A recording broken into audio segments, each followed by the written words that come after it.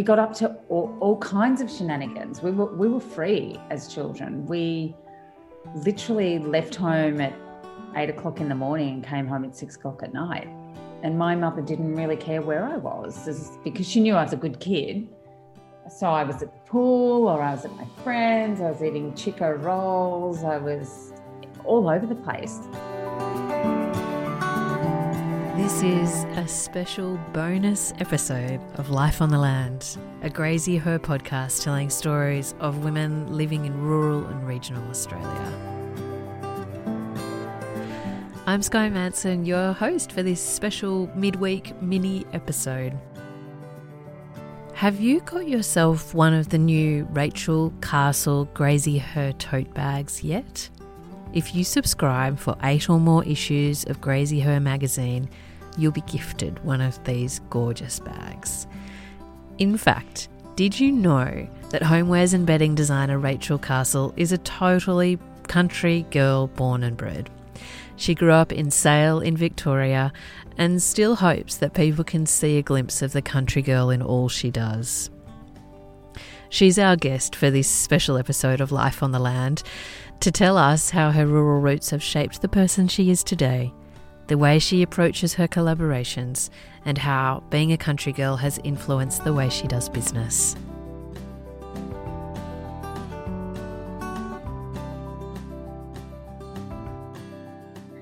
So I live in Sydney now, and I was born in Melbourne, but my father was a school teacher. So I spent my childhood in Sale in South Gippsland. I definitely would say I grew up in the country, and it makes a very definite human who grows up in the country. I think you're a species. I love that. What do you mean? What do I mean? I mean, like, country people, they're just a goodness. I can spot one a mile off. You know, in any situation, I can just spot one and go, they're just wonderful, warm, beautiful people. Rachel, do you think when you walk down the street now, people can spot that you've come from the country originally? I hope so. Yeah. Call it what you will. It's just, to me, it's just being very real, down to earth, not a lot of drama, not a lot of tickets on yourself. You're just kind of nice and quiet and easy to get along with, really. So tell me about your childhood in Sale. Like, what are your memories? What was that childhood like? Oh God, so many memories. I mean, that is just 7 hours of, conversation. Yeah. I remember everything from being a child in Sale, riding our bikes to school. I mean, how much of this am I willing to admit? We got up to all kinds of shenanigans. We were free as children. We literally left home at 8 o'clock in the morning and came home at 6 o'clock at night. And my mother didn't really care where I was because she knew I was a good kid. So I was at the pool, or I was at my friends, I was eating Chico rolls, I was down footy oval, I was all over the place. You literally got on your bike at 8 o'clock in the morning. You did not come home for like 9 hours. Bikes were life. Bikes were life. We lived on a farm in Airlie, and it used to take me 4 hours to ride into town on my little Melbourne Star, because it had like tiny little wheels. And I'd say to my friends, they'd ring me up on the long phone with the long cord and say, like, come into town. I'd be like, yeah, okay, I'll leave now. I get it. They're so puffy and sweaty. It's 40,000 years later. And I'd stay 1 hour and then I'd have to get on my bike and ride all the way home. It was a long time. It was a long way for a little kid on a little yellow Melbourne Star.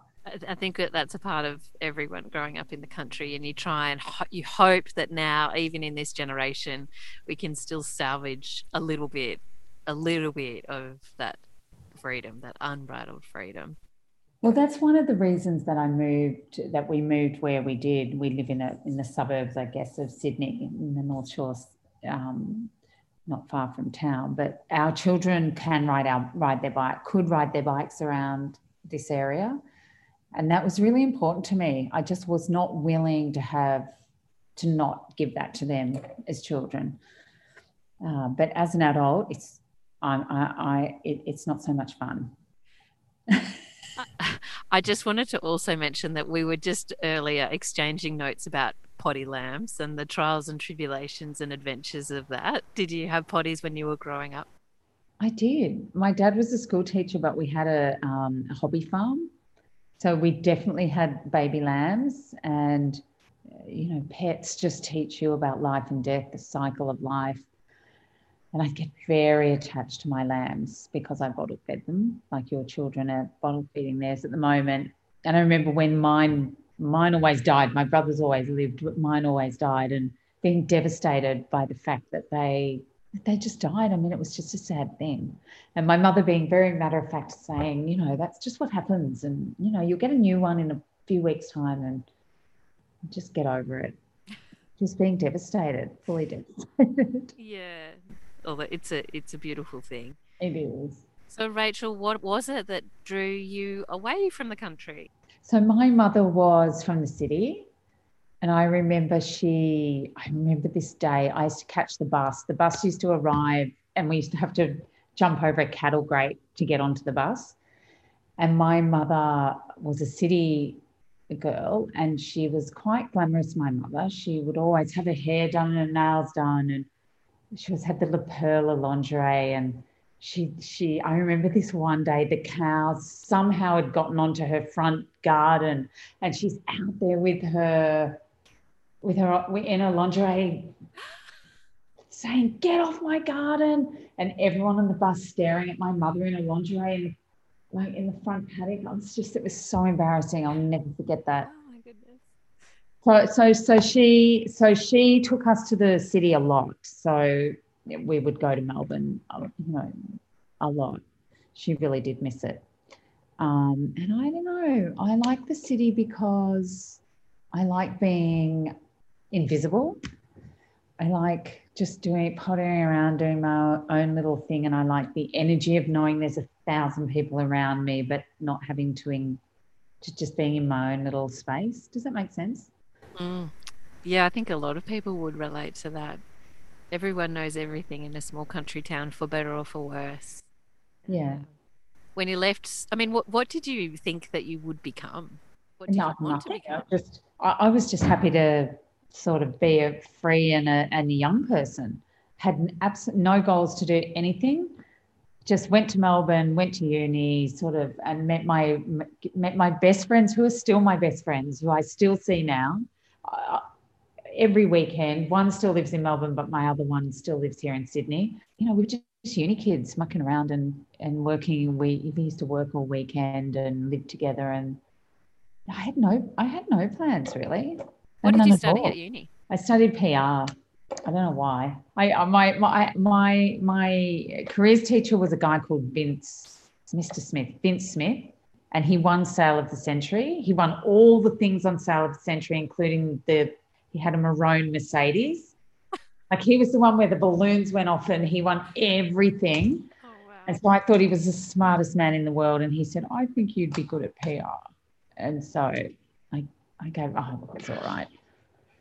Kind of plodded along, really. So what happened? How did Castle come to be, and when did you, and how did that start? Did it start as prints and artworks, or? Well, I worked in branding. I went to the UK with my friend Alex, who I met at Country Road, and we started a business together. We worked at the Conran shop. So we sort of had just a ton of different jobs. I just tried to do the best I could do in the job that I was doing, and I found them all really interesting, to be honest. I was probably creative all the way through, but sort of only ever worked in a creative industry I used to organise all the shoots and organise all the catalogues, and sort of more of a production role, really. And so I came home, I got married in the UK and had my children there, and came back here and just didn't want to work when they were little. And so just started making things. That's it. Just made things, just made things at home when I was bored, and popped them online, and was right at the beginning of online trading, and just got a little website, and it just went from there, really. So what were the first things that you made? So I made some embroideries. And I remember my friends going, "They are weird. What are they? Like, what do you do with that?" It's like, I don't know, nothing. You just look at it. It's just something nice to look at. I'm Thanks, feeling guys. really self-conscious, but I like them. And I guess that's my thing. Whatever floats your boat, just do whatever you want. And there's very few things that we do even now where we do it just because it's going to be successful.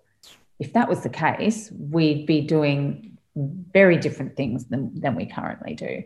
So I say to the girls, it's all about if there's something that we want to do, let's do it. We've got this platform. We live in a place where we're fed and sheltered, and let's just make some nice things. Really, that's as simple as it gets. How fun is that? That's the best. Like if you can do a business doing that when you've got an idea that comes to your head and then you want to make a go of it. Does that feel like success to you? I guess. I mean, I think success is a funny old thing. I mean, when do you ever get to the top of your success? It's just unattainable. Mm. I feel like, the minute you get that, you want something else. I don't know. I gave up long ago sort of judging it in terms of being successful. I guess it's successful in the sense that I've got a really good crew of girls. That to me, really, if I'm honest, is the hardest thing, is getting a really good team of a little family that are willing to come to work every day, give you 1,000% of their time and energy. That's the most successful thing to me. That's the thing I come home and say to my husband, oh my God, they're so good. The girls, they're so happy and they get along so well, and they're all so different. That's the thing that gives me really the most joy at the moment, I would say. Just dropping in here with another quick reminder. The reason we're speaking with Rachel Castle is because she's delightfully agreed to produce a special Grazie Her tote bag for those of you who subscribe to 8 or more issues of the magazine. Go to grazieher.com.au and you can sign up now.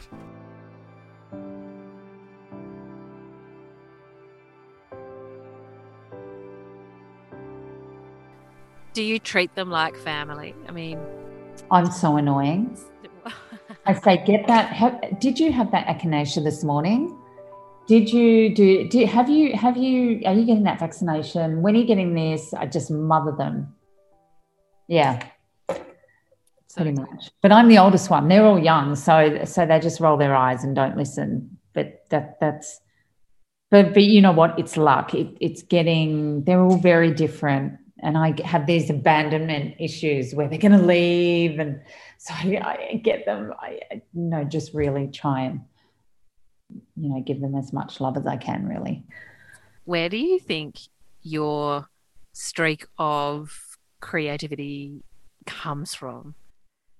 I think we were all creative. I think we either love music or we cook food or even my husband, who's a finance person who can solve any maths problem, is actually highly creative in his own. If I said to him, can you make me that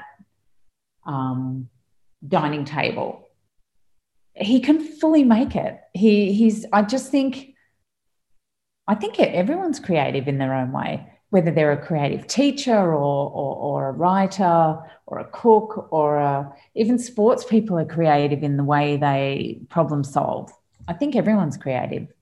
As someone who lives in the city now and has such a connected business that really engages with your customers so well, what do you think the feeling is around country communities and rural people and rural businesses right now? What's your thoughts on that? I think there's a lot of love out there for, I think with the global warming, with the fires, with the floods, so I go to Mollymook every year for holidays, and one of my friends lives in the country. She lives on a farm with her husband. They're farmers, and she's the one. I see so many people on our holidays, but I really look forward to seeing her the most because she's got the most incredible stories about life on the farm.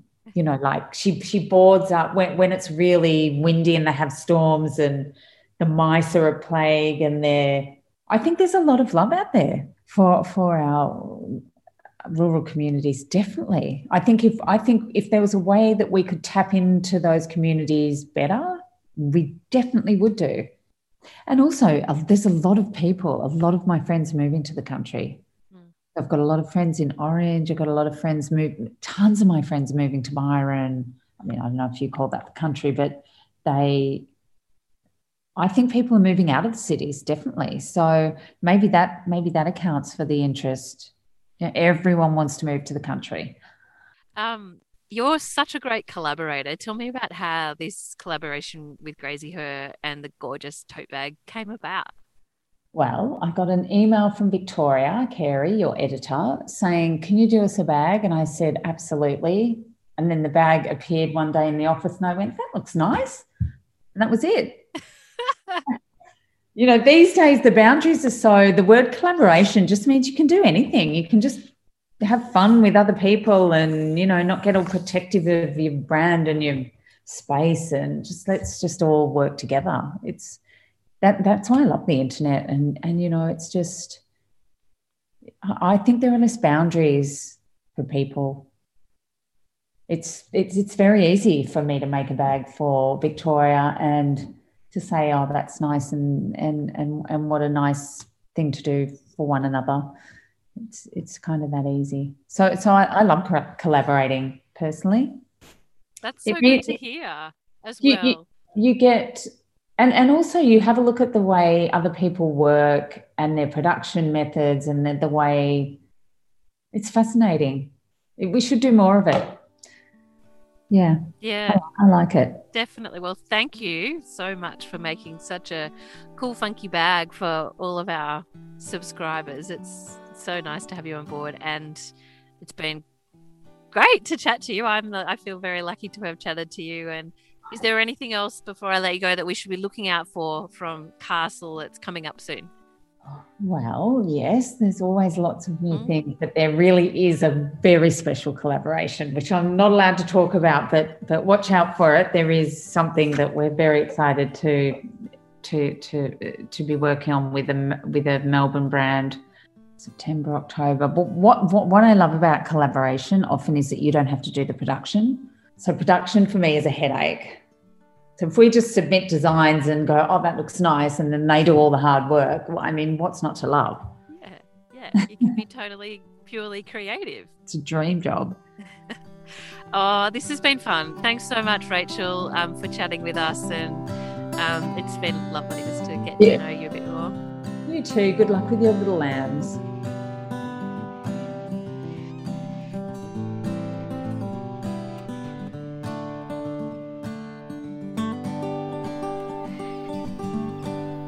I was a bit on cloud nine after that chat with Rachel, who so clearly loved her rural upbringing and all that comes from country life these days. And isn't it refreshing to see and hear that someone who has been so successful can still be so grounded? Such good fun. If you love this episode too, share it with a buddy who you think might delight in their own subscription to Graziher magazine. Thanks for listening, and we'll be back with you soon for another Life on the Land story.